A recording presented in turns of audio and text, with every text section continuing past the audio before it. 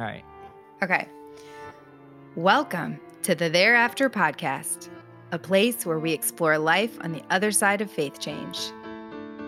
We're here to break down the binaries, deconstruct the dualities, and wander through what it looks like to live in the gray. In church, we were told that life after leaving would be a bitter wasteland of unfulfilling hedonism, but we've discovered quite the opposite. There's actually a vibrant community of people on the other side of faith who are finding and co-creating space for hope and healing.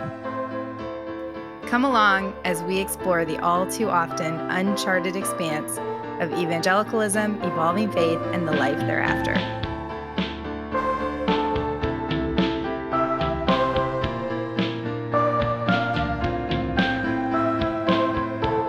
All right. Hey. Another episode of the Thereafter Podcast. Megan, how are you?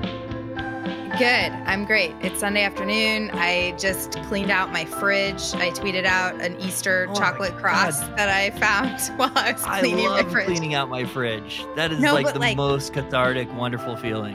I had a rag and was cleaning the shelves. I mean, I had not done that. Cleaning. Yeah. And I just want to open it and look at the beautiful shelves right now because how do you feel? Nice. Does it feel great? It does. And there's no mold in my fridge anymore. So yeah. That's if I'm ever having a high anxiety moment. So I have, this is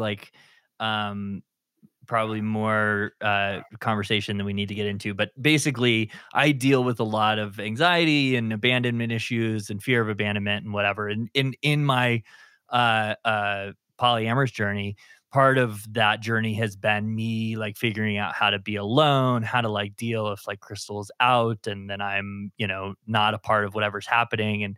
And so oftentimes that's very triggering for me. And so when I'm deeply anxious or feeling abandoned or possibly having panic or those sorts of things, I love to deep clean. And so there's this kind of conflict probably for Crystal between she hates putting me in that position where I'm feeling that way, but every time that I'm in that position, man, I deep clean. And so the fridge is one of those things. If I'm having a high anxiety moment, deep cleaning my fridge is one of my go-to things. Yeah. I love. It is a form of self-care. Comforting. And yeah, I've gone through the pantry and our cabinets in our kitchen. I've kind of I think the pandemic, we've accrued a lot of clutter and apparently expired food. So yes. Yeah. Cleaning my fridge, cleaning my pantry, cleaning my closet. Sometimes I'll reorganize my closet. That's another deep clean thing. It's just the experience of having something at the beginning of the project look like it does currently, and you can kind of see behind me this room. It's a giant fucking mess right now. It's at the beginning it's that, and then once you do it in one sitting, you can just feel very accomplished. Anyway, I'm proud of you and excited for you. Thanks. Go Megan. Well, should we get into Twitbits? Let's do it. I've been off grid, and we were talking about this before we hit record. I've been just way off of Twitter because we've been on family vacation the last week. So I have not been following what's happening. Well, first I have a question for you, though. Yeah. Do you play the Wordle? Dude, I play the Wordle. I haven't this week because, like I said, I told Megan before we started, I have 500 plus unread notifications on my phone currently. Several of those are group messages. But yeah, so I didn't play the Wordle this week, but I love the Wordle because it's so low commitment. It makes me feel a part of something everybody else is a part of. It's actually pretty easy. So it's very rare that you don't get it. So you always feel accomplished, even if you get it in 5. Yeah. Almost always you can get it. So there's a lot of things about Wordle I love. It's so funny because I was terrified of it when I started seeing the tweets because I thought it was an ongoing word game. And I was like, I will get addicted and I will never put my phone down. And then that's the beauty of it. It's just one and you're done. Somebody told me that. And I was like, oh. And so then I did it. Was like, oh, this is great.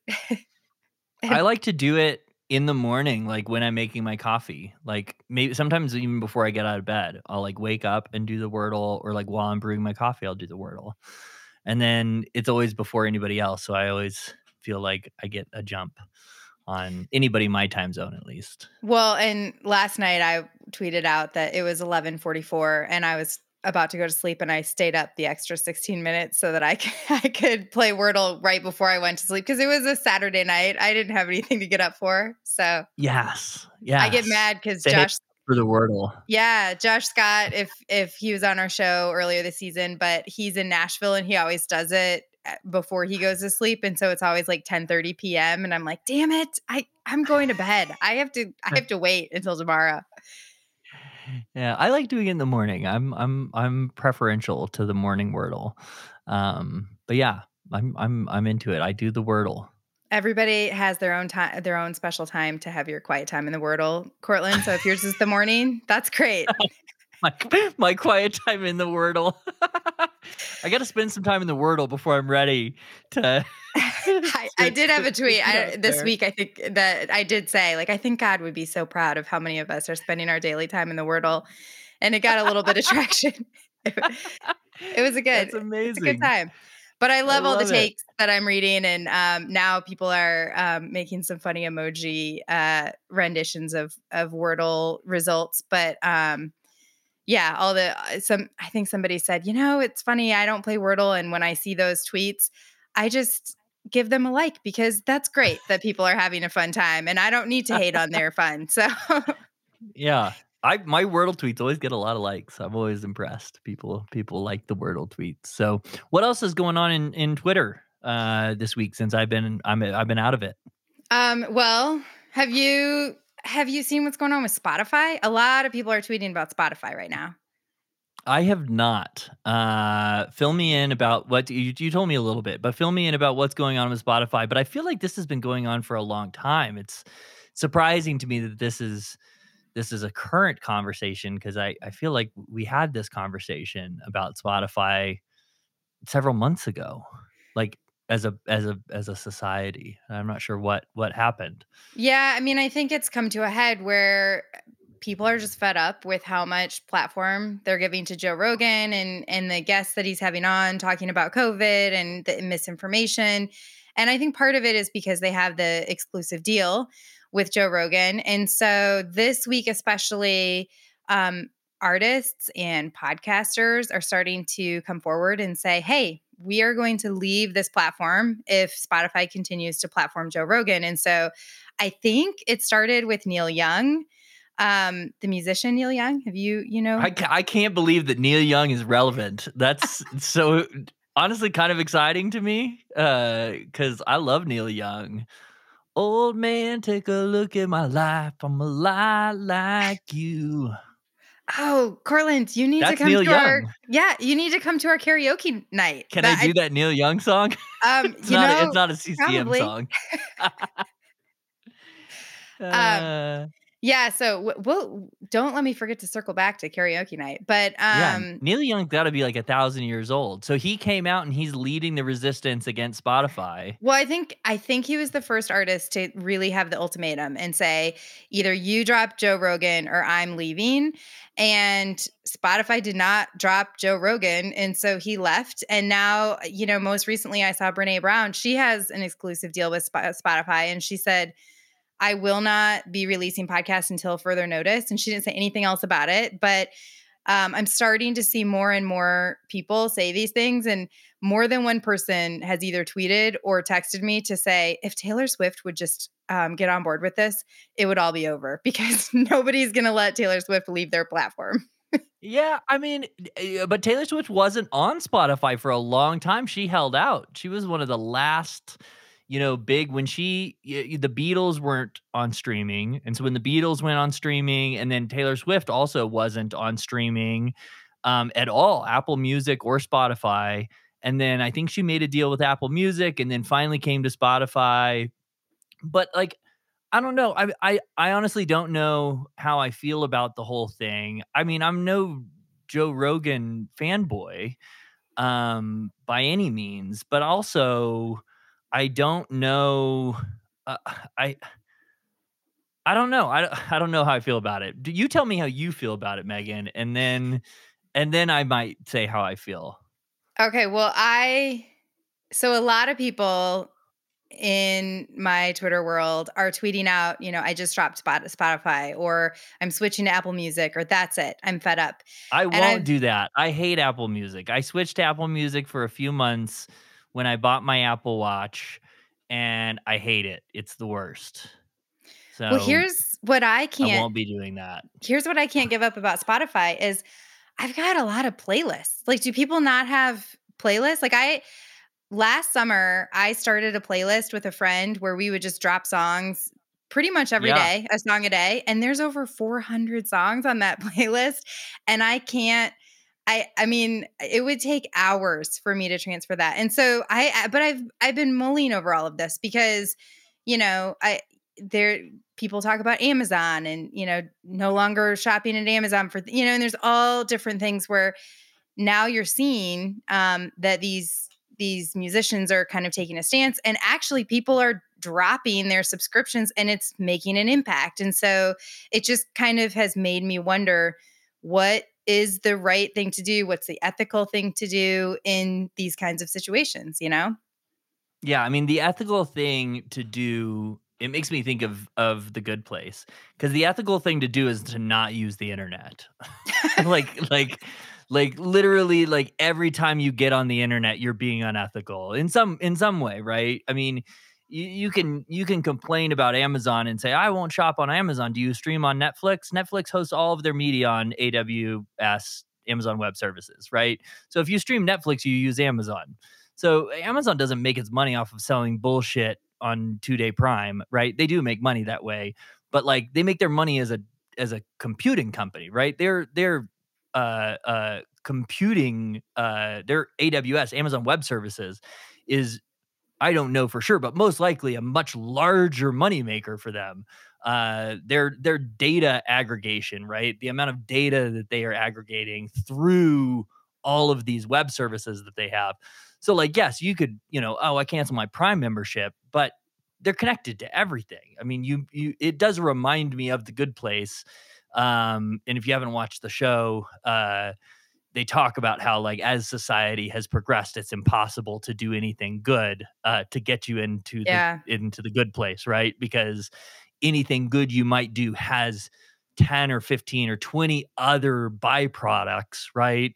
You buy flowers for somebody and it seems like, ooh, that's a good thing, but those flowers were actually grown unorganically and it harmed the soil and messed up the ecology and threw off some economy in some other part of the world. So, like, your act of buying those flowers is actually causing all of this harm, even though you're doing a quote unquote good thing.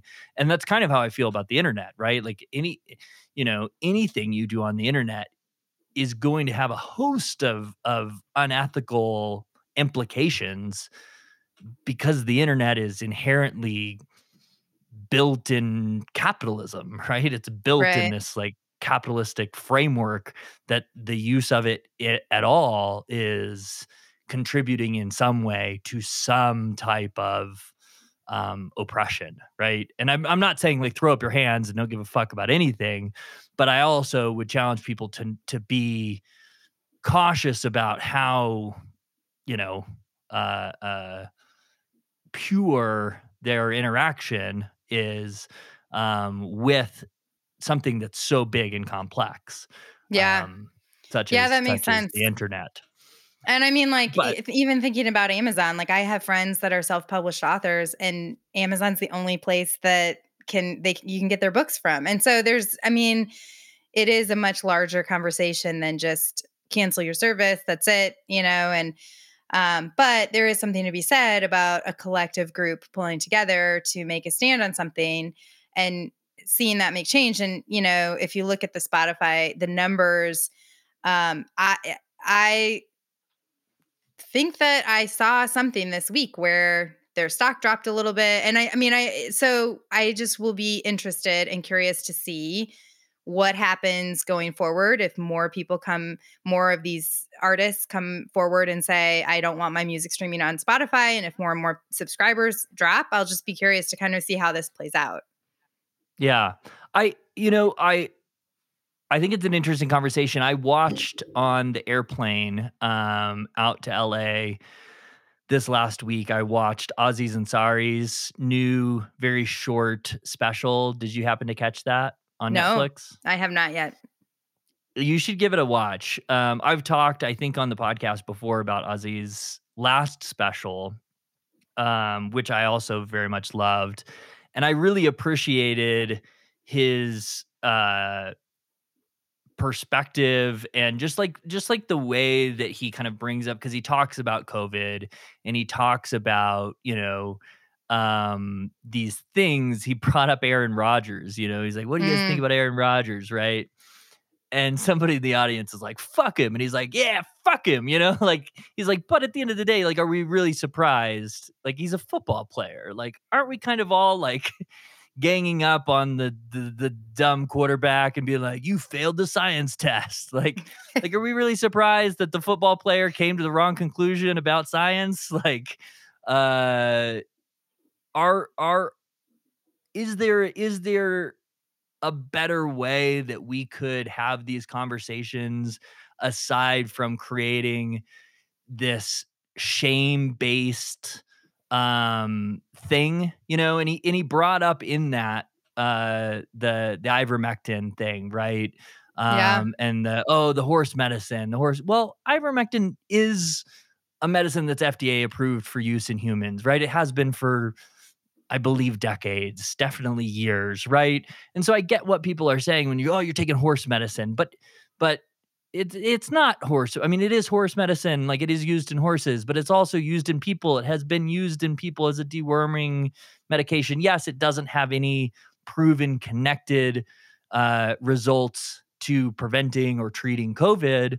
But when we say something like, you're so stupid, you're taking horse pills, you dumbass, like the shame based, approach, is it effective?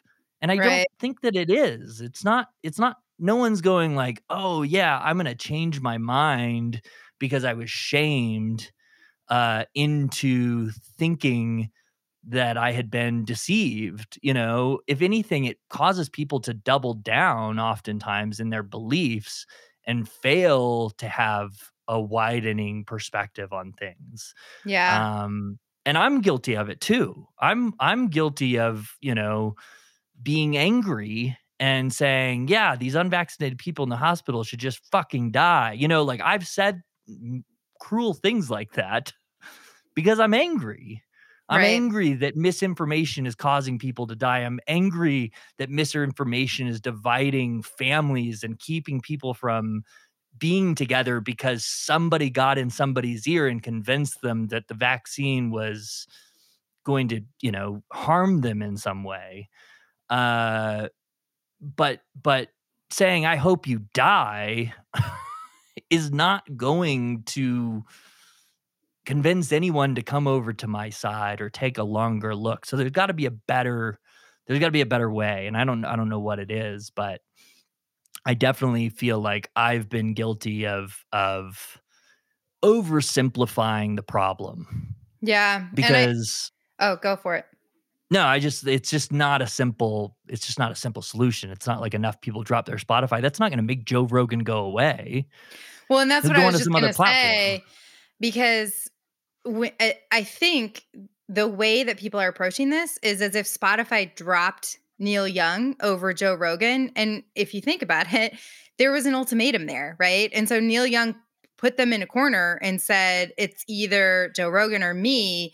And I mean, so at the end of the day, Neil Young chose to walk. He was not dropped by Spotify. He pulled his music from Spotify. And so more and more artists and podcasters are choosing to do that, and subscribers are choosing to do that. But I think that that is an important distinction too, because they're opening this platform. But on the flip side, I think it lends itself to a whole other conversation that we won't be having today about free speech and what that looks like and who platforms it and all of those things.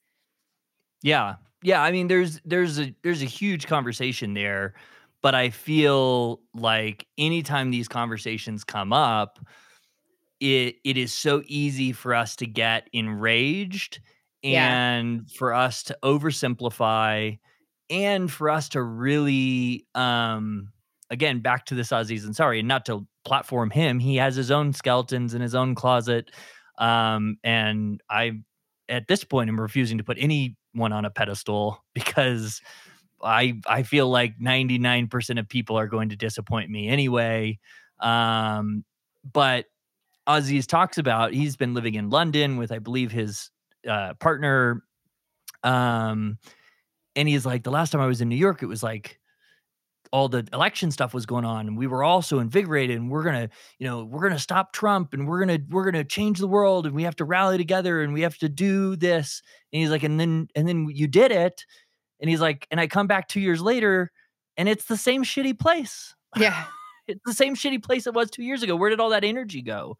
Like we got all like, we gotta end Trump, we gotta stop Trump, we gotta save democracy. And then as soon as Trump's out of the picture, what did we do? We went back to just scrolling on TikTok and ignoring the fact that there are homeless people everywhere. Yeah. I mean, this is a great intro into our into our Yeah. episode today because it's like we have all of these problems that are right in our face all the time, and it's easy to get pissed about Spotify giving Joe Rogan $1 million and ignore the homeless person sleeping outside of your front door. And not to like pit those two things against each other, but it is so much easier to tweet about how I'm not giving Spotify my $8 a month than it is to actually acknowledge the fact that I am a part of enabling a system that is systemically failing hundreds of thousands of people right around me. Right. Yeah. That I have the ability to touch and change and impact in my world. I don't know. And That's my I think soapbox. that is a great intro because we have Kevin Nye in the house. We have an Yes. interview to share with you. Actually, I said in the house, but we recorded it a few weeks ago. But Yeah. that was such a great conversation. I had fun hanging out with you both, but also he has such wisdom when it comes to homelessness and thoughts about how to proceed forward, thoughts about what to do, things, actions that people can take. And if you don't follow him on Twitter, he's often tweeting out such wisdom. And so it's a great interview. And I really hope that our listeners take a lot away from it because I think there's a lot to learn there. Yeah. Yeah. So definitely enjoy this interview. I had several people message me and say that they enjoyed hearing from Kevin on the Twitbits segment that he was featured on, and we're looking forward to this interview. So I'm hoping some of those people who found out about him through that will enjoy this conversation. Yeah, let's roll. All right, Kevin, welcome back to the show. Thank you. I Glad to feel like be it's been back. forever. I know. I really, I've changed a lot as a person since the last time we talked. So I hope that that's not too much of a shock to you all. We should probably just rehash the what we discussed before and see how your answers have shifted in this period of time. No, now I'm super pro Ramsey. I'm oh yeah, you got that new Ramsey gig, right? Yeah, he actually, he said, if you can't beat him, join him, and he offered me a job, and yeah. All right, we're getting into it. We're gonna get into it.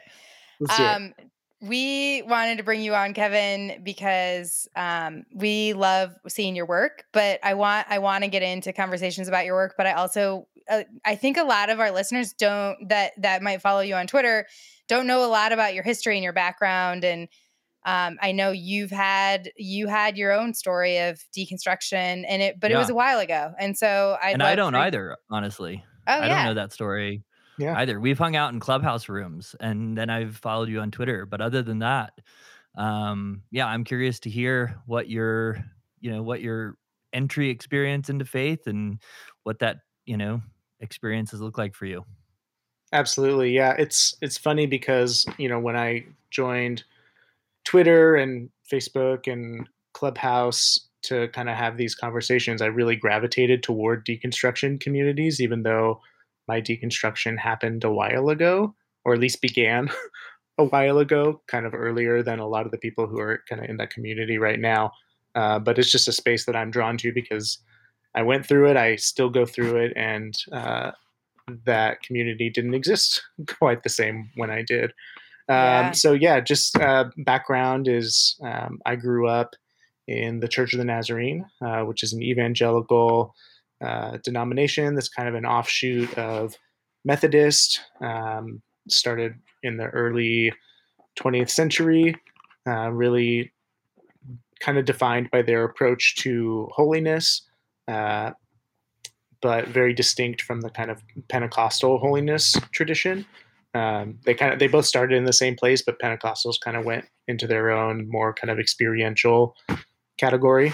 So I grew up in that, and around middle school, perceived what I interpreted at the time as a call to ministry. And so for kind of my entire high school identity was that I was sort of a youth pastor in the making. And I went to college at a Nazarene University in Oklahoma to pursue that. And I began the ordination process in my denomination around that same time. But once I got to college, I was sort of encouraged to start, reading interesting theology. And In college, they were telling you should read. yeah, This is weird, wild. right? Okay, wait, but before we get to the college, I just need to ask you a question. When you were in high school and you had this call, were you trying to like win all the unsaved lives of your high school peers to Are Christ? you an evangelist? I knew at some point I was going to end up saying this, but I'm an Enneagram 5. So I'm not a person that's like going to initiate a lot of uncomfortable conversations, right? Like I'll get into them, especially with like close friends or people I trust, but I'm not leading with that. So I may have thought in my head that's what I should be doing, but I definitely wasn't. What I was more often doing was, and this is part of where I first started to deconstruct, was I very much had synthesized, Republican politics with faith. And so I was more likely to be the guy, taking a particular political posture because of my faith in like an antagonistic way than I was trying to convert someone to Christianity. I've never told this story in such a public setting, but I'm going to do it just for you guys. Yes. Just don't put Exclusive. this in your episode title, but you can leave it in. The senior year, me and my conservative friend had shirts made that said "It's a child, not a choice," Wow. and we wore those to school. Oh man. Wow. Yeah, and we tried to wear them for senior class picture day, and we got told that we weren't allowed to, which at the time I just assumed was persecution. Persecution. Yeah. Yeah. Oh. Where did you grow up? Was it in the Midwest? You said you went to college in Oklahoma. That was in Arizona. Okay. Yeah, college was in Oklahoma, but growing up in Tempe, Arizona. Okay. I'm familiar a little bit with the Nazarene denomination because Mid-America Nazarene University was in Olathe, which is where I grew up. Right. And I dated a girl for like 3 weeks who went to that church. All of Cortland's entry stories into different parts of churches have to do with who you dated. Who I was trying to date or who I was dating. Yeah. No, that checks out. Yeah, that was definitely how I was brought into the kingdom. But back to college, Kevin, you started to tell us a little bit about, you said you went to Bible college? Yeah, I mean, it was a university, so it wasn't just specifically for people, studying to be ministers. But I was, and freshman year, it's so crazy to say this because the Nazarene is a pretty conservative denomination, and I was going to school in Oklahoma, but really, my professors there really started radicalizing me. My intro to Biblit class was starting to like really deconstruct how I read the Bible. Like I very much remember in that class, my mind being blown when my professor was reading the passages in Isaiah that we often say are like predictive of Christ. and showing that those actually had historical context in that moment and aren't necessarily predicting Christ. So that was blowing my mind. In a different class, there was a big book list that we could pick a couple books to read from, and I chose Velvet Elvis by Rob Bell, It was and on the list. it was on the Wow. list. Yeah, I mean, Velvet Elvis is pretty tame for what he It was would go on to before Love say in Wins, later right? books. Oh yeah, way before Love Wins. Yeah. Um, and I read Velvet Elvis, and that one just really blew my mind. And that's back when Rob Bell was still citing his sources, and so he would he would put like footnotes of a lot of other books to read. And uh, I told Megan I was listening to the Josh Scott episode earlier, and there's a lot of crossover there with how we first Mm. started. Like Rob, mentioned Brian McLaren. So I was like, let me get some Brian McLaren books. I heard about Shane Claiborne. I was like, let me get some Shane Claiborne. Let me get some Donald Miller. And then I think it's in Jesus for President, he cites a ton of sources in that. And I was just like filling up my Amazon wish list with every book that they were all mentioning. And then at the time, Rob was still at his church in Grand Rapids. He had sermon series that you could purchase on the website. You could also subscribe and get the new one every week. And my summer job after freshman year, I was a mail filer. And so I could listen. That was completely brainless activity. So I'd be listening to these sermons just all day by Rob Bell and other folks who were doing kind of the similar uh, at the time was called like the emergent church movement. Yeah. Yeah. Before that thing came crashing down. Yeah. I But remember the emerging church. yeah, and so I was really deep into that, and um, I really became or wanted to become, like those guys. And I had the realization while I was listening to Josh talk that basically like Josh's trajectory is what I wanted for myself. But at 19, nobody was going uh, like in Hamilton, where they're like, let's get this guy in front of a crowd. No one was doing that for me because I don't have like a natural public speaking charisma about me. I'm much more of a writer, which is why I love Twitter, and I love like writing books because I can get my ideas across in really good ways. But like, put me in front of a crowd, I'm much more likely to read from a script that I wrote than just start talking, right? So I wanted to be Josh Scott, but that wasn't happening organically. Um, Yeah. Well, I just find that interesting that the people I felt like there was a lot of people possibly in my spheres who were like you, who were maybe more well read or more broadened in ideas, but because you weren't maybe the personality to speak, I was less exposed to those ideas. mm, Whereas like the guy who like listened to some Mark Driscoll and read Confessions of the Reformation Rev, who like, was boisterous and had, the tap out t-shirt was who I was hearing a lot of, ideas from. And I think it's interesting because I think there was probably people like you in my circles earlier on that I wasn't hearing from or being exposed to because of that dynamic. mm. I just found that interesting. Well, I think something too that's very unique about my experience is, I said the Nazarenes come from a Methodist background, kind of Wesleyan trajectory, which meant that I was never really exposed to the new wave of Calvinism. So, the Mark Driscoll, the John Piper, like Andy Crouch, all those guys who were kind of part of why the emergent church thing toppled is because they were also doing the new Calvinism at the time, and those things were seen synonymously. Um, I always had a suspicion of them because I was Wesleyan, and so I thank God that my natural inclination to wanting power and control didn't merge with Calvinism at any point in my life. I Yeah. wonder, I don't know how much in the trenches we want to get into this, but can you give a brief overview of the difference just for our listeners that might not know what that means when you say this was them and this was me? Sure. Yeah. I mean, I think the most fundamental difference between Calvinists and Wesleyans is the idea of of free will. Wesleyans believe that you have free will in choosing God, and Calvinists would say that God foreordains and chooses you. And there's a lot of gray area in between. There's Calvinists that hold some of that loosely, and there's Wesleyans that don't realize how Calvinist they are in their thinking. But yeah, that's kind of the broadest definition.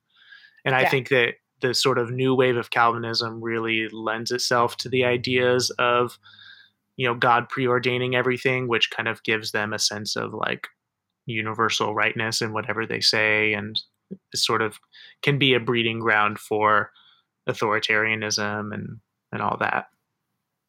Yeah. Yeah. And I think it's really interesting you point out that there was this like kind of hole that got filled like in the middle of the emerging church movement of like a lot of these people who were just kind of like kicking around these ideas and talking about a lot of the theology and philosophy. And then you kind of had these people who stepped in that were like, no, we're God ordained and we have the answers. And for some reason, a lot of people were drawn to that.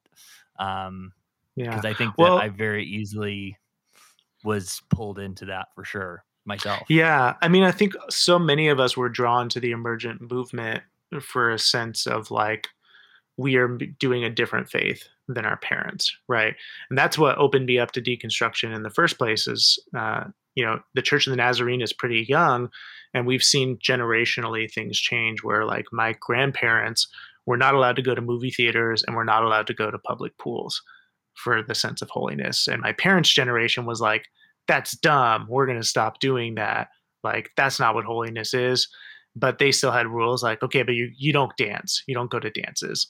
And then my generation was kind of like, that's dumb. We're going to go to dances. And like, we were all sort of kind of like rejecting a little bit. And so when I first started reading, so when I started reading Rob Bell and Brian McLaren, especially their early stuff, I was like, oh, this is my generation's like pushback on the previous generation. And so I'm going to latch onto it. But then that just kind of kept careening forward a little bit. But I think the new wave of Calvinism was very much that at first. It was like, you're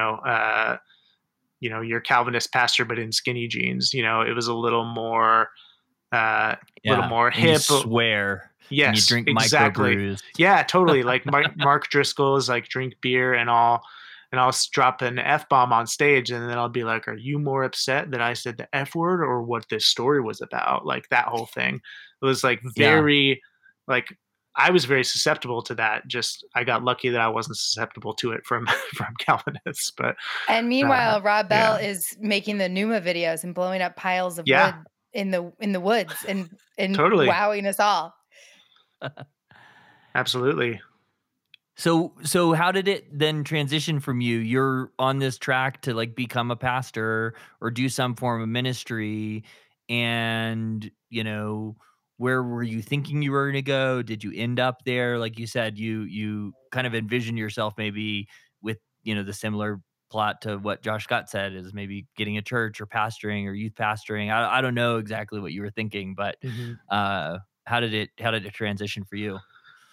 Yeah. So when I graduated as a senior, I think sometime during my senior year, I realized that I really didn't want to be a youth pastor. And so what that did for me was I said, okay, like I'm 22 years old. No one's going to hire me as anything but a youth pastor. And I don't want to do that. I don't want to do that thing that most people do in our denomination, which is you be a youth pastor for 10 years and then you become a senior pastor. And at the same time, I was having so much fun learning and reading, and like the academic side was so fascinating to me that I said, I guess I need to go to seminary. And so that's what I did. I went to Fuller Seminary here in LA. That's what brought me out here, and did what should have been a 3-year MDiv. I did a little slower and did it in 4. And kind of throughout that journey, and Fuller's considered, I mean, if you're super conservative, they think it's liberal. And if you're pretty progressive, they think it's too conservative. I'm on that side now. But it's a pretty middle of the road. But it exposed me to some more stuff, to some more people, a new community. And I ended up finishing seminary, affirming and much more interested in like anti-racism and James Cone and all these more like radical liberation traditions. And uh, I kind of got to the point where I realized like I don't think that there's not an obvious job out there for me in pastoral ministry. So what am I going to do with myself? And at the time I was working in coffee shops primarily, and I really enjoyed that for a long time until I didn't. And at that point I was kind of in the middle of weird dynamics with my denomination where they were, because you also have to understand this was around 2015, 2016. And so the country was changing and because really 2015 are you talking about when 2015, when gay marriage became legal? So there's that. And then there's Trump. Then there's Trump elected in 2016. Right. And this is all around the time where I had finished my course of study and I'd really gotten pretty much all of my hours that I would need to get ordained. So now the serious conversations start at the denomination level in this pot where Trump exists and gay marriage is legalized. So that's, everyone wants to talk about it. And so those conversations started coming up in my meetings with the denomination and they weren't going well. Whereas in my denomination, I know a ton of pastors who are fully ordained, who are also totally affirming, but they either came to it later or they got through the process and weren't asked because it wasn't kind of in the zeitgeist. But it was just kind of all happening at the wrong time for me. And I say that tongue in cheek a little bit because like I'm very glad gay marriage was legalized in 2015, but it didn't help my ordination. And yeah, it came to a head in 2016. They called me in for just my district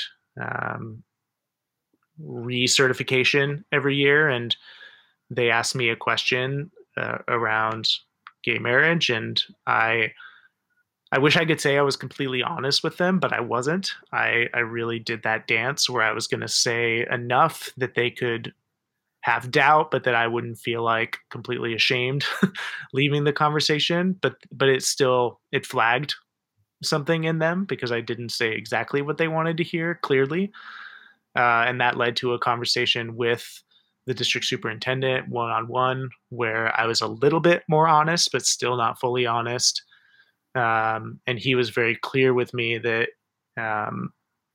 if I wasn't able to clearly articulate the denomination stance on that matter as my own, that I was not going to be able to be ordained. And the denomination at the time believed that you had to be celibate for life if you were going to be part of a church, if you were going to be part of the LGBTQ community and involved in church, or is that what their stance was? Pretty much, yeah. Actually, that same year, they had kind of cleaned up their language a bit in a positive way. Like before, it was really judgy, and it was the only thing in our entire manual that used really harsh language around like judgment and hellfire or something. And they cleaned it up to say, it is a sin, or acting on it is a sin like any other sin, and trying to be like the nicest way that you can still not be like affirming. Softer hate. Yeah. Yes. Yeah. Yeah. So I'm curious, and this might be jumping ahead because I know that you're probably going to get to this aspect for your story, but you talk about these kind of theological differences that you're having with your denomination and kind of with your pursuit of getting ordained. Was there and now I guess for folks who know your work, you're working in the homeless population, you're working with people in poverty, like was there an aspect of conflict for you too with looking around and seeing the churches? I remember for me there was like a huge moment in like 2004, 2005 when Irresistible Revolution came out where I was like, the church doesn't give a shit about people. Was that like, just in terms of actually caring about people, was that an aspect of conflict for you, or was it more the theological intellectual study at this point? It's a little nuanced. So yeah, at the time that this was all happening, 2016, I had just started working in homeless services for the first time. Um, but I was very early on realizing like, oh, this is great, and I think I can do this for a really long time. Um, the denomination was really supportive of that, and just like anyone I talk to about it, they're like, oh, that's great, I'm so glad that you're doing that. And um, but they were always very clear that it wasn't counting toward my hours, and also very clear that it wasn't pastoral ministry. And that bothered me, Wow. but it wasn't a breaking point for me because I kind of expected that. um, but it really did bother me. um, Hmm. That's interesting. So the work that you were doing, because it wasn't ministry, wasn't counted as ministry hours, even though you yeah. were like working to care for people. Yeah, I mean, they would probably just base it on a technicality and say like you didn't have a pastor as a supervisor, and little things like that. But really, what it came down to was like I'm not doing the work with or through the context of a church, and they would prefer that I was. So yeah, so you came to this point where you were trying to figure out like, okay, how honest am I going to be with the denomination? And then what? You did you just kind of break away? Did you lead them on for a little bit? What how did it kind of what happened? Yeah, it feels hard. Like it feels like that would be a really tough spot. Yeah. So basically, that one-on-one conversation I had, where he told me, "You're not going to get ordained unless you're able to say this." They did approve the renewal of my license. So I didn't have to make a decision. But at the time, I was in therapy, and I decided, okay, I'm going to figure out what I want to do, and this is going to be the focus of therapy for a little while. And it was for probably 3 or 4 months. Is I was going to make the decision whether I was going to leave, whether I was going to try to force their hand to kick me out, or whether I was just going to like kind of play the odds and pursue it and see what happened. Um, and ultimately, I did decide to just leave on my own. Um, and I mean, I can get into that to whatever extent interests you all, but basically, what happened was I wrote a lengthy email to the district superintendent. I wrote another one to my blog, to all the people that have followed me and my career to that point, just kind of explaining what happened. Um, and that was it. Yeah, and I guess I'm curious, like looking now, and I want to make sure that we have time to talk about the work that you're doing now because I love your perspective. But looking now at what pastors are going through now, as after the election and with COVID, and seeing them kind of try to walk the line and figure out how to handle politics, and knowing that there's so many that are privately deconstructing that rely on income and can't really be vocal about how they truly feel. Do you see that? And you're just kind of like, wow, like I missed, or I guess I got like, I don't know, lucky, or I missed this. Or like, what's your perspective when you see that now? Yeah, I mean, I was so fortunate to already be in a good enough paying job at that point that had nothing to do with the church, that leaving was a lot easier. And I should say, I left the ordination process. I did not leave my church. Um, and the church I still attend today is in that denomination. We are sort of the like progressive one in the denomination, Mm. kind of the black sheep church, the one that they're proud of because we're getting like we have people under 40 that love coming, and we're imagine that. So Yeah. they love that about us, but they like, we're not going to talk about theology when you're around though. They just kind of turn a blind eye to the congregation as a whole in that way. um, and like that's where that's where I attend, and I'm still part of the denomination. I still try to attend denominational stuff when I can, and that was part of my decision to step away from the process. Was really that I still want to be a part of the community. I these are my people in a lot of ways, even if I'm trying to like kind of push them along on certain issues. Um, so yeah, I wanted to clarify that I left I left that tract, but I didn't leave the church. Um, but to answer your question, yeah, I was so fortunate that it didn't cost me anything in terms of my financial stability. It cost me a lot in relationships. It cost me a lot in mental health and grief and all of that. But yeah, I was very fortunate in that way. And I truly do not envy all of the pastors that are dealing with that, who either have been more progressive for a long time and have kept it under wraps, kind of the way Josh talked about in his interview. Like, just Mhm. put enough in there that the progressive listeners can be like, Mm-hmm. I caught that. But the conservatives are like, ooh, I can't nail him down on that. But that was a little iffy what he said. Who now, because everything is so polarized and there's so much of like an insistence on like, tell me where you stand, that yeah, those pastors are in a rough spot. I do not envy them. Yeah.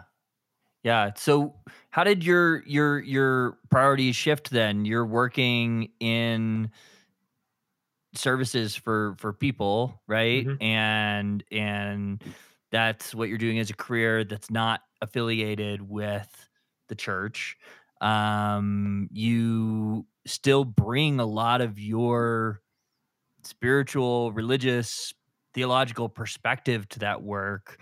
I'm curious, as somebody who both is not affiliated at all with Christianity and also not doing anything in that space, which I feel to some extent kind of guilty about. There is an aspect of the fact that like I don't necessarily do or delve into the type of touching and reaching and actually caring for the poor that I think that maybe I did while I was in Christianity. Mm. And so I'm curious of like what how your perspective shifts, how your priorities have changed and getting into the work that you're doing now and the book that you're working on and all of that. Sure. Yeah. So, yeah, when I was going through all this with the denomination and things were just kind of stagnant, I stopped working in coffee shops and I was kind of realizing, okay, I'm not going to get a job as a pastor anytime soon. So what can I do with my career, my life that kind of scratches that itch that fills the my desire to be of service to people, to ultimately make the city where I am a better place for everyone. And you can't spend much time in LA without recognizing that homelessness is our big crisis. And so I started sending out job applications, and a friend of mine was working at the place where I work now, the center, and told me of an opening, and that was it. I jumped in. Some for the wrong reasons, some with kind of a little bit of a savior complex, and um, but kind of over time, it's been humbled a bit, and I the theological education, the ministry piece is it's still a part of me, right? It didn't just go away. That's what I spent, because I felt this call in middle school.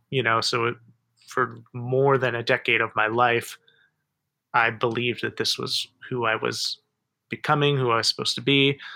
Um, and so in my work, I just kept seeing, resonances of um, how I believed my faith called me to, what Jesus was like. And as I was learning best practices for homelessness, I just kept seeing, oh, this really resonates with a more progressive lens on Jesus, on scripture, on theology, and just making those connections just really made me think that I wanted to write a book on it. And really, what I learned over time in doing that work was that our big hang up in in homelessness is not that we don't have the resources, and it's not even that we don't know how to end it, because we actually do have evidence-based solutions for homelessness. It truly is an ideological issue that we, as Americans, as capitalists, and as Christians who really conflate all of those things as part of their Christianity, have major ideological issues about poverty that prevent us from using the resources and the solutions that we know works. And so I really wanted to write a book actually for Christians to synthesize what is, a read on Jesus, or read on scripture, or read on theology with best practices in homeless services, with the call being to be part of ending it. Because like you said, Cortland, Christians are really involved in these efforts, and not always in ways that are helpful, and a lot of them are negative. However, you can get a lot of exposure and a lot of time spent with poor people through church ministries, in a way that I think is good, in part because I think that any time spent, conversation had with an unhoused person, with a poor person, is a meeting with God in a way, and you're going to be transformed by that experience. You can also do a lot of harm in that situation and in a lot of these ministry contexts, but there is at least an amount of good that is happening just in that, exposure. And I do think that the majority of Christians, whether they are conservative or progressive or something in between, genuinely do want to help people. And their ideology, their theology may get in the way. It may decide that helping them means, proselytizing or converting them, rather than giving them housing. But the desire is there. And so the hope with my book is to try to kindle that desire, to give the benefit of the doubt that I do think you want to do something about this. And I do think a lot of us, whether we're religious or not, are very confused about what to do with homelessness because it's such a complex problem, that I want to help give you that and give it to you theologically in a way that you can sort of synthesize your faith with your practice.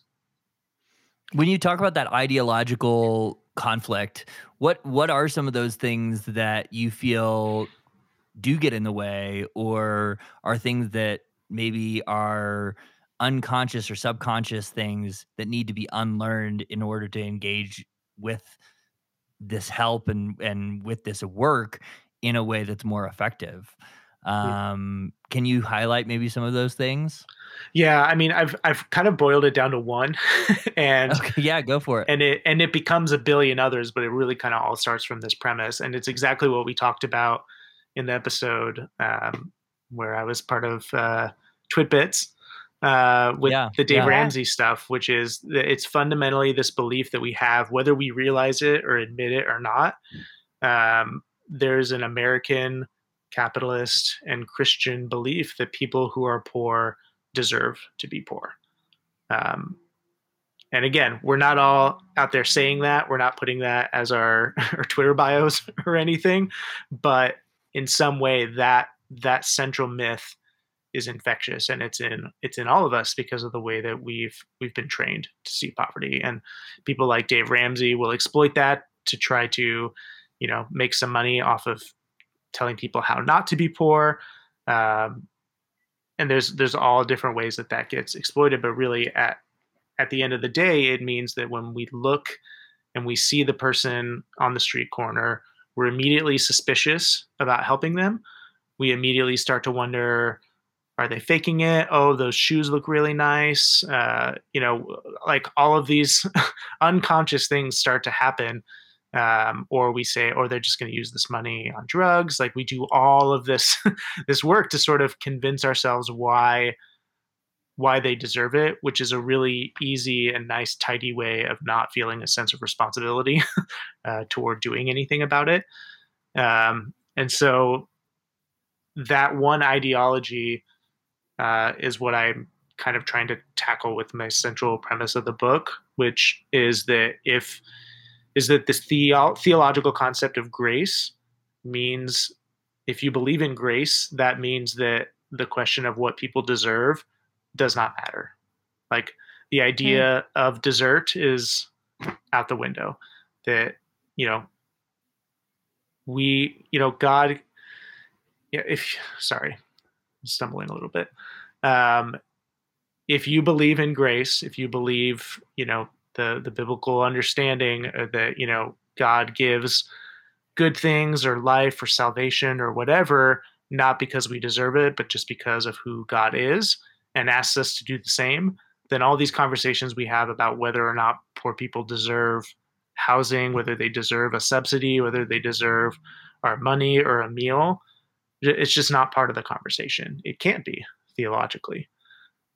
So then throughout the book, I'm applying that to different aspects of, like, okay, what would that mean if we were to talk about it in terms of the housing market? What would that mean if we were to talk about it in terms of mental illness or substance use? And so that's sort of the trajectory of the book, is that macrocosm, and then we're going to apply it to all of the different intersections of homelessness. And yeah, and one of the things that you've talked about, I know we've had Clubhouse rooms where we've talked a little bit about this, but one of the things that you've helped me see is the whole housing first. And I think you've helped me kind of realize, because you mentioned a little bit earlier how some ways that Christians try to help are actually causing harm. And I don't know if you want to talk a little bit about the ways that the help is actually tied to the evangelism, or how that's all kind of linked in, and kind of your approach when it comes to homeless services. Sure. Yeah. So the sort of historic model for homeless services is based on the rescue mission model, which every major city has a rescue mission. And the essential idea is you can come in for shelter and a meal. Used to be you had to listen to a sermon first. A lot of them have stopped doing that because of pushback and pressure. But you come in for shelter or your meal, and that's it. But as the programs progress, right? So a lot of these rescue missions will have, hey, do you want to join our housing program? Do you want to join this program where we give you more help?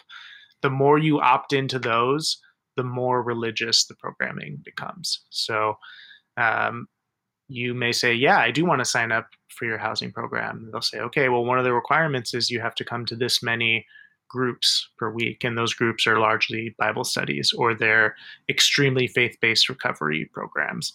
And that model has sort of been adopted for a long time by non-religious nonprofits too, where basically it's not evangelistic, but you sort of have to earn your way up each step of the continuum. So you might you have to earn your way into the shelter by being sober for a certain period of time. Once you're sober enough, you can go to shelter.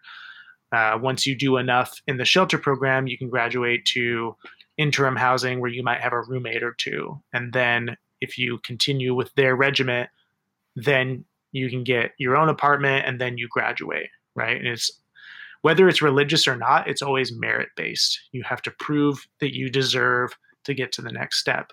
And if you don't and you fail out, it's a self-fulfilling prophecy. It's the Dave Ramsey thing. You're not successful because you didn't try hard enough, not because the program was bad or wasn't actually tailored to meet your needs.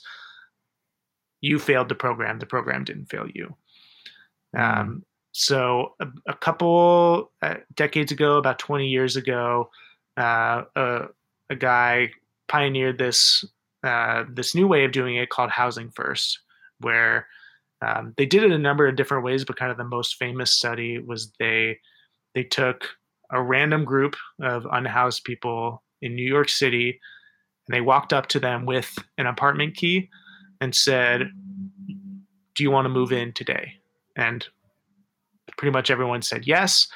And they moved into an apartment that day, furnished, everything they need was in the apartment, and it was theirs. And then they provided wraparound services to them at the apartment. So whether they needed mental health services, substance use, physical health, whatever it was. They brought it to them. They provided it to them for a year.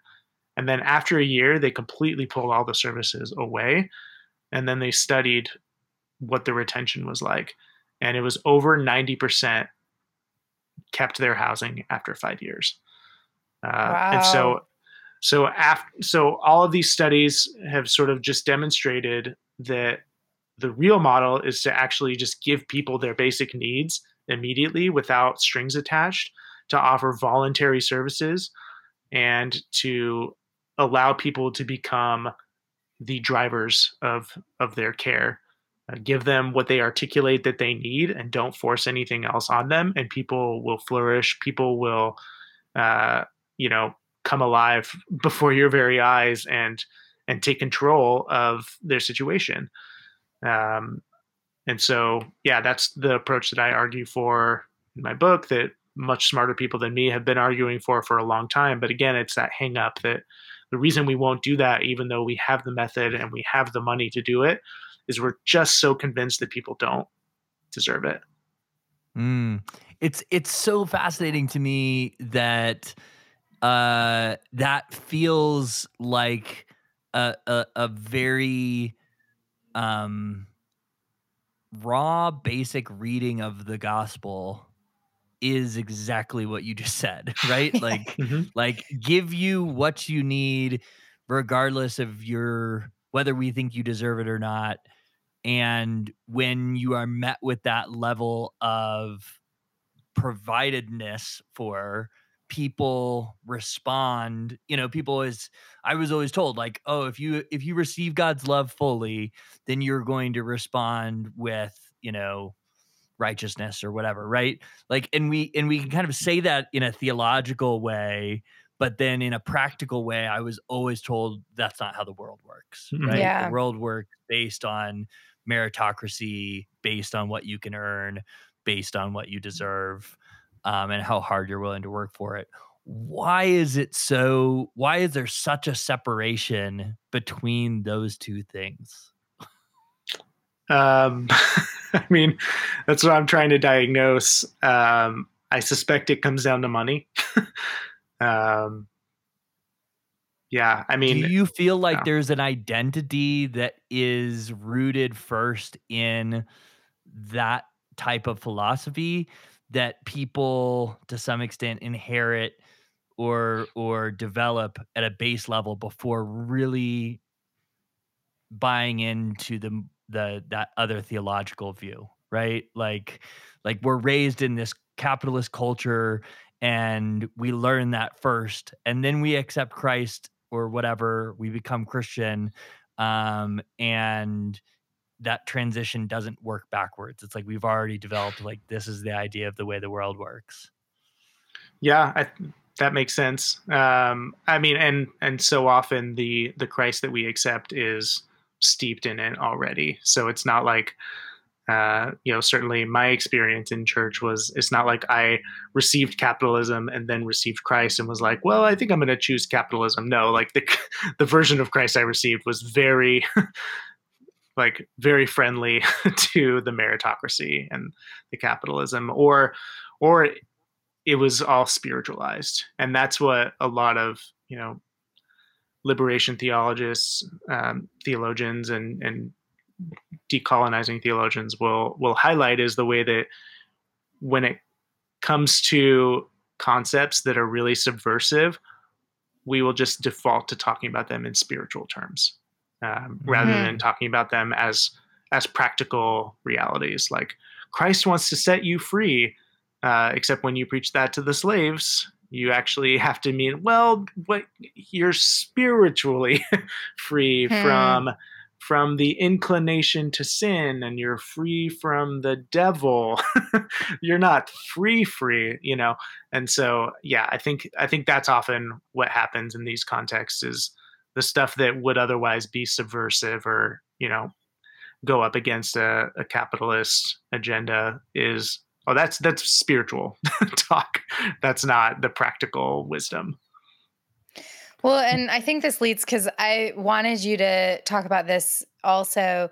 And I'm not quite sure how to word this question, but I'll just say, You mentioned a little bit that you kind of went into working with people that are experiencing homelessness with a little bit of a savior complex, and then you Mhm. kind of evolved from that. And I know you and I have had conversations where I've reached out and said, I'm reading this book about somebody that works in homeless services, and I get this vibe that they're like having this savior complex. But when I read your writing, and you wrote an article about something that had happened at, I think, is it Echo Lake Park? Is that how it's Echo?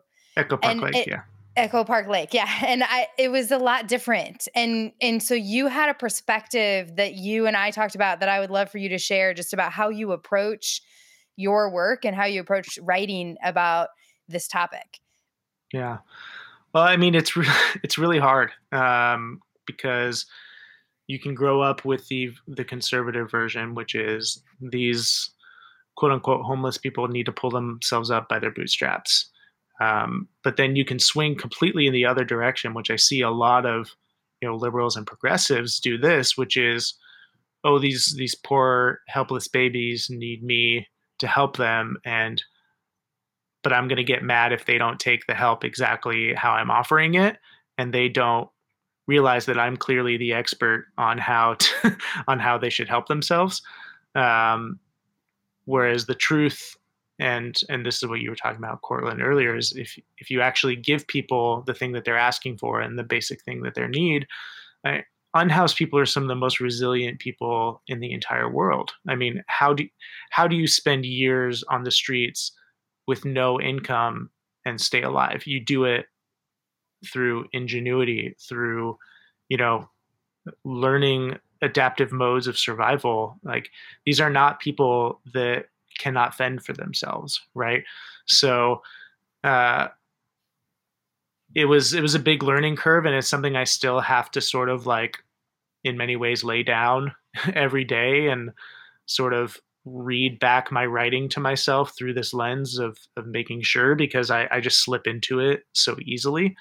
um, that yeah, ultimately the experts on homelessness are the people who experience it, and me writing a book about it, um, I'm gonna be given opportunities to speak for them, and as often as I can, I want to make sure that I'm not speaking over them, and that what I'm reflecting is something that they would agree with, that they would say themselves or have said themselves to me. And yeah, what happened at Echo Park Lake was just the perfect example of a really thriving and beautiful community of unhoused people telling people in power exactly what they needed, and instead getting a SWAT team and getting driven out. And so it really encapsulated exactly this idea. And I learned a lot from witnessing it and from watching it too, in a way that I'm glad I didn't write my book before that, because writing that article completely changed the way that I am writing the book. So yeah, it's not something that I learned in my first week, and it's not something that I'm done Is learning. that is that why that park? Because I was just there like a few months ago, 3 months ago or so, and I was there with a friend, and we were doing the boats on the lake there, Mhm.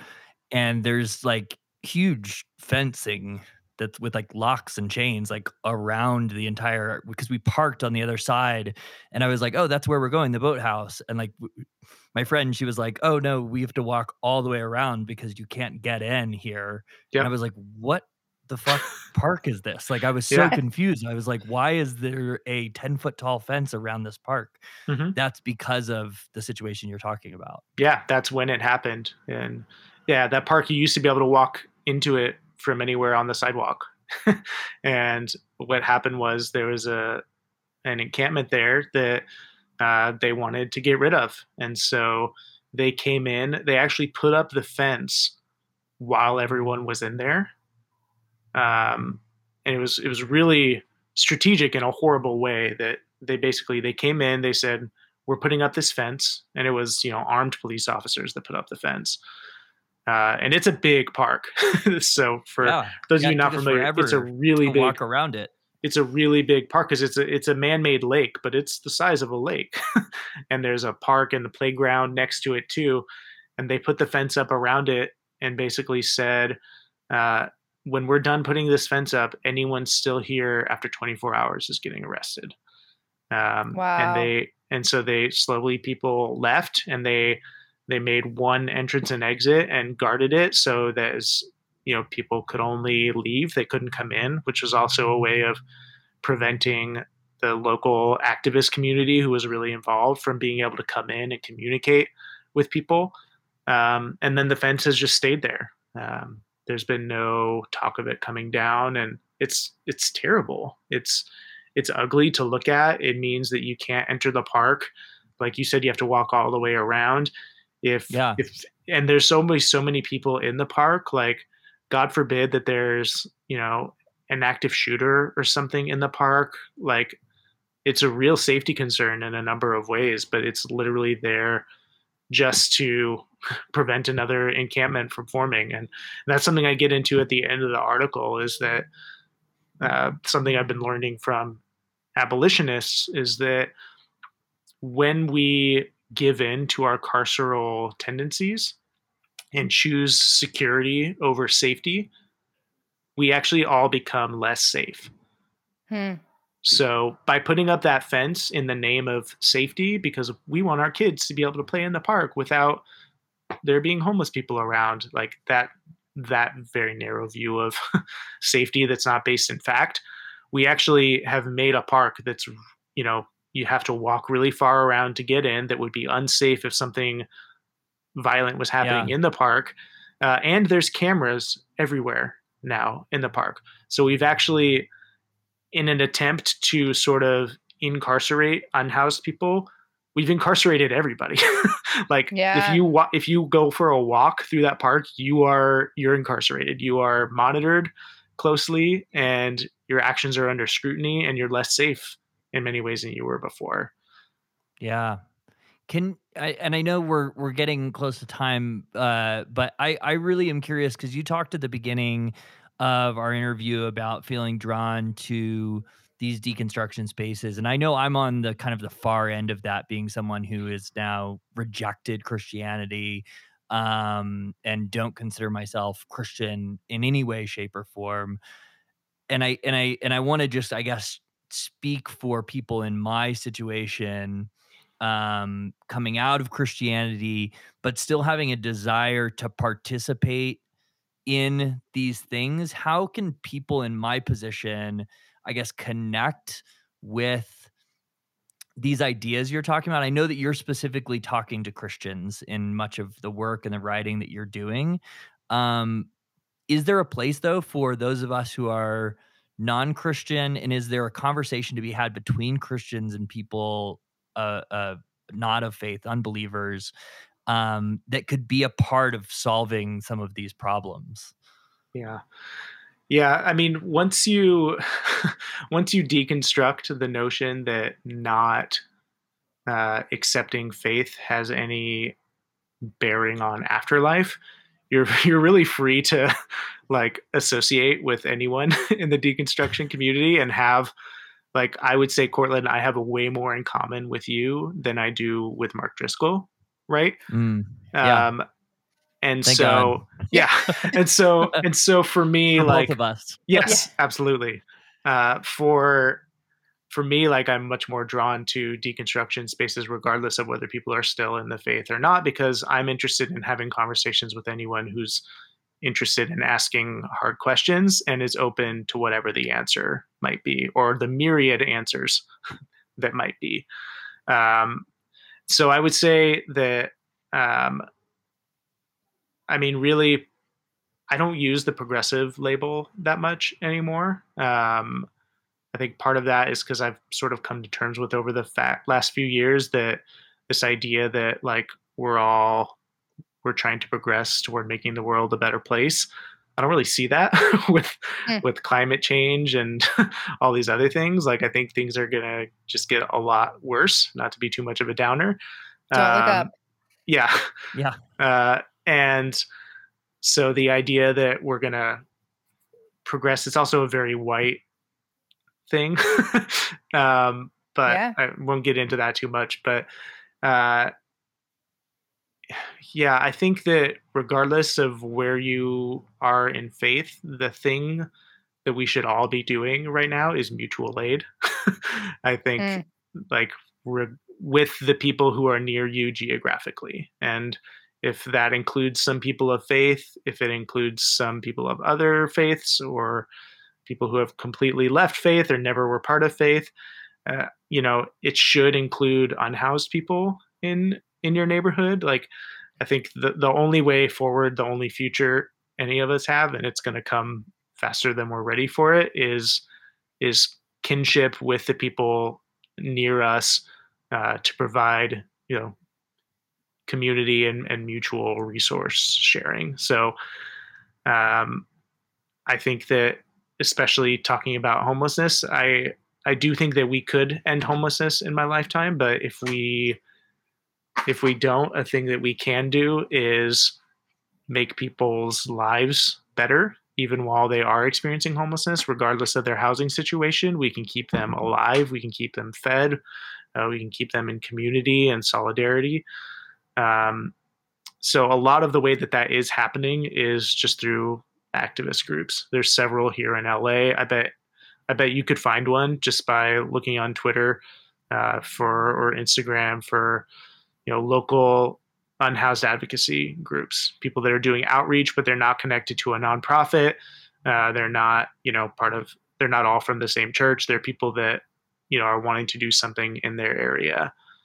That's where I would point you to. My wife Mm. is really involved with them here in LA. I am less so because I'm doing the nonprofit stuff and I can't do it for work and extracurricularly too, or I'd lose my mind.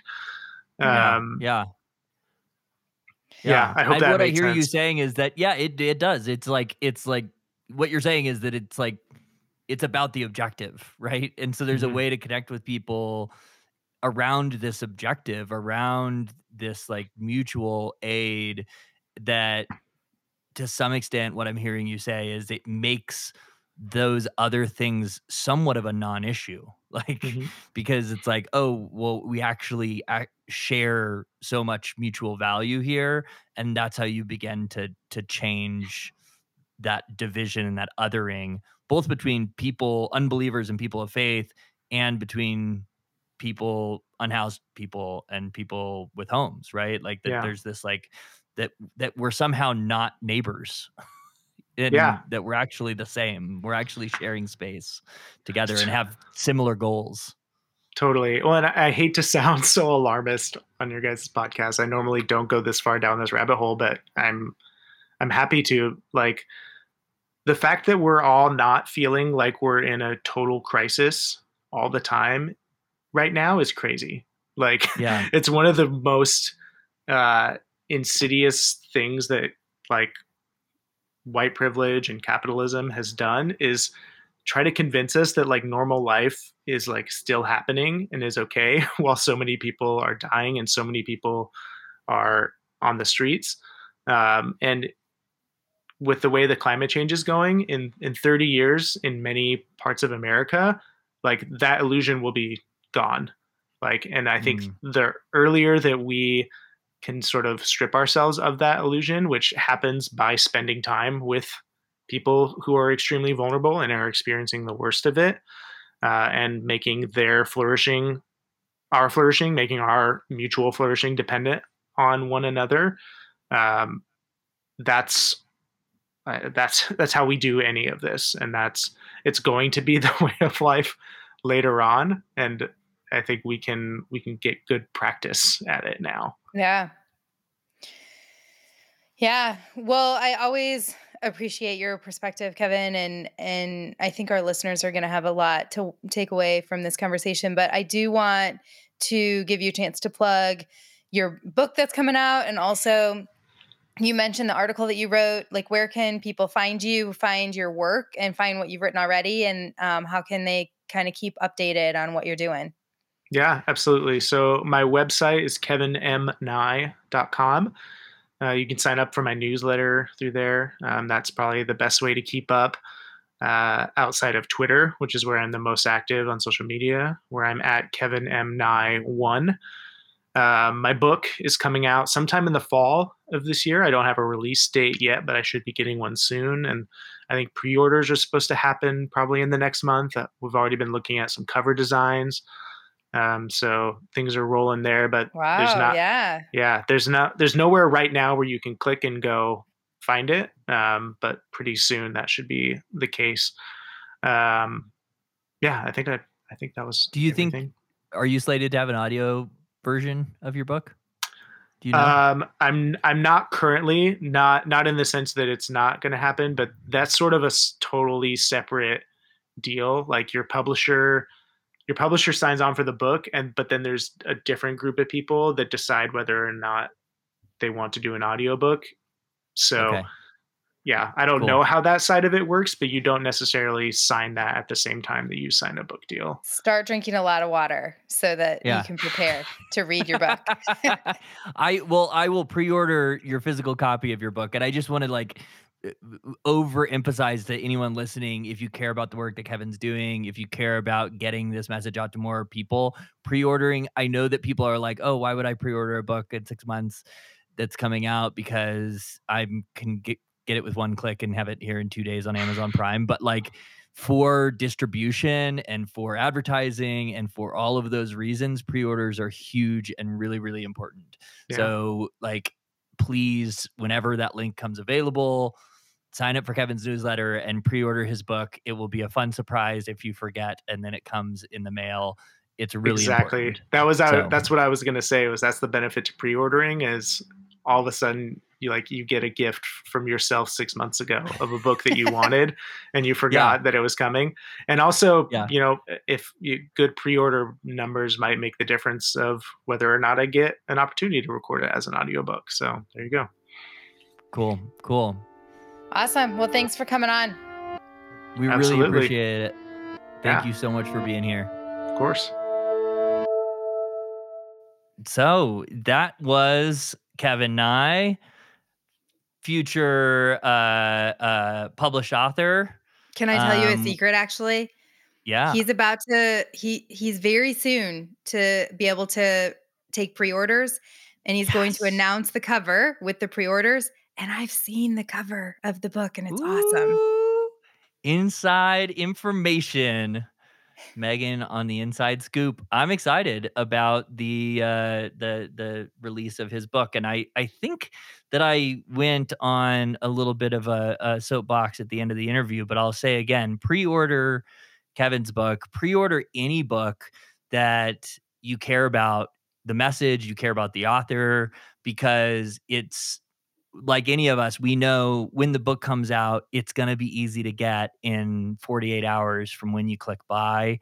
And so it's easy to think like, I'm not going to pre-order because as soon as it comes out, I'm going to buy it and get it instantly on my Kindle, or I'm going to get it within 2 days on Amazon Prime.